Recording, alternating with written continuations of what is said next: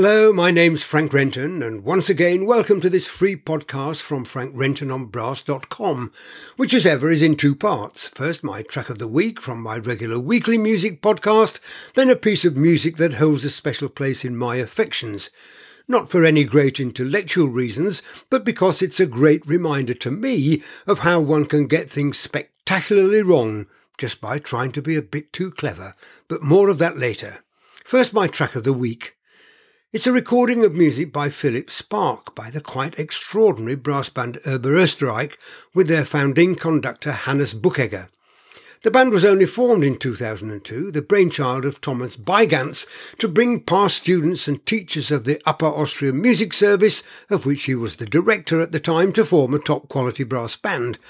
Maestro Buchegger had already had some success with bands and was a natural choice, but the agreement of the legendary trumpet player and teacher Hans Gansch to be principal cornet was a touch of genius. I worked with the band on the concert platform many times as their compere and loved their no-nonsense approach to music making and the enjoyment they all seemed to get from playing this repertoire that was really quite new to them. They were also a truly adventurous group, bringing in new arrangements and styles to their music and always aiming to be entertaining. So my track of the week is a tribute to a great band with a brilliant conductor. The brass band Österreich, conducted by Hannes Buchegger, with a virtuosic performance of the final movement of Partita by Philip Spark.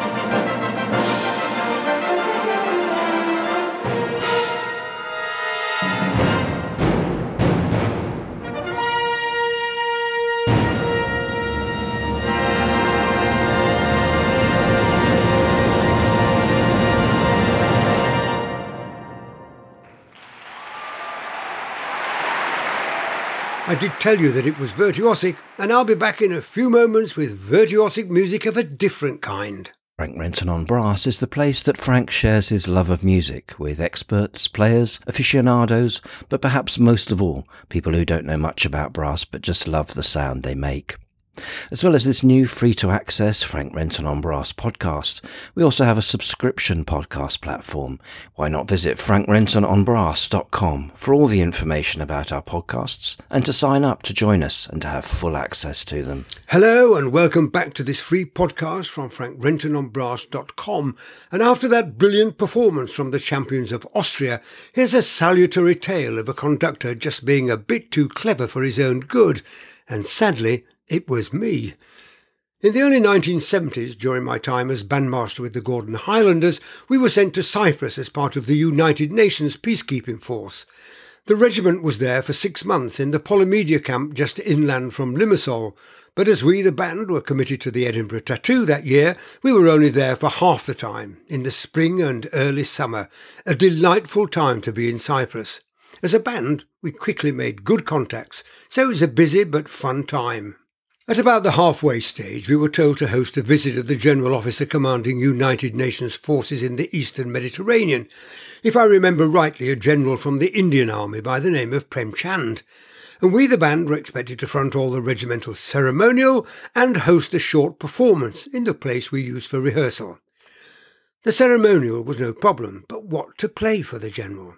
In my time with the band, I'd come to appreciate their ability, and we had together worked on broadening our repertoire, and particularly in the field of contemporary music. We'd introduced a work by Aaron Copland, written in 1964, titled Emblems, which, because it included quotes from the tune Amazing Grace, which many Scots viewed as their own, seemed a good choice. So we worked at it again, and decided that this is what we would perform for the General and his entourage. I took care to introduce the piece as contemporary music for the wind band, and that they might find it a little different, but interesting. The band played really well, and I thought that we had acquitted ourselves well, even though the applause at the end of the performance is a little muted. But then it was music that they'd never heard before, and it is very dissonant and unusual. So the General was helicoptered away and life returned to normal. Until I was sent for by the commanding officer. I thought that I might be getting a pat on the back because the band had been immaculate on parade and both original and capable in their concert performance. My commanding officer, a man whom I respected greatly for his leadership of the regiment, cut straight to the chase and asked why I had chosen to play for the General a piece that we couldn't play, with everyone playing a succession of wrong notes. I tried to explain that they weren't playing wrong notes, but right notes in the eyes and ears of the composer, and that we had actually played it very well, but he would have none of it. As far as he was concerned, the great tune was barely recognisable, and the whole thing sounded awful. And I left his office with a flea in my ear, as they say. We discussed it with my senior musicians in the bar later, and I relayed the commanding officer's thoughts. The general opinion was that the band had enjoyed the experience of playing Copland's music and felt a real sense of achievement, but as they played they could feel the atmosphere around them gradually getting less friendly, and perhaps I had made the wrong choice, and we might have done better playing something simpler and more familiar. I think that what they really meant was, "Thank you very much, bandmaster, but this time you've just been a bit too damn clever for your own good. A lesson well learned." The music is still in my ears, a great piece, and I love performing it, but I think not for Indian generals.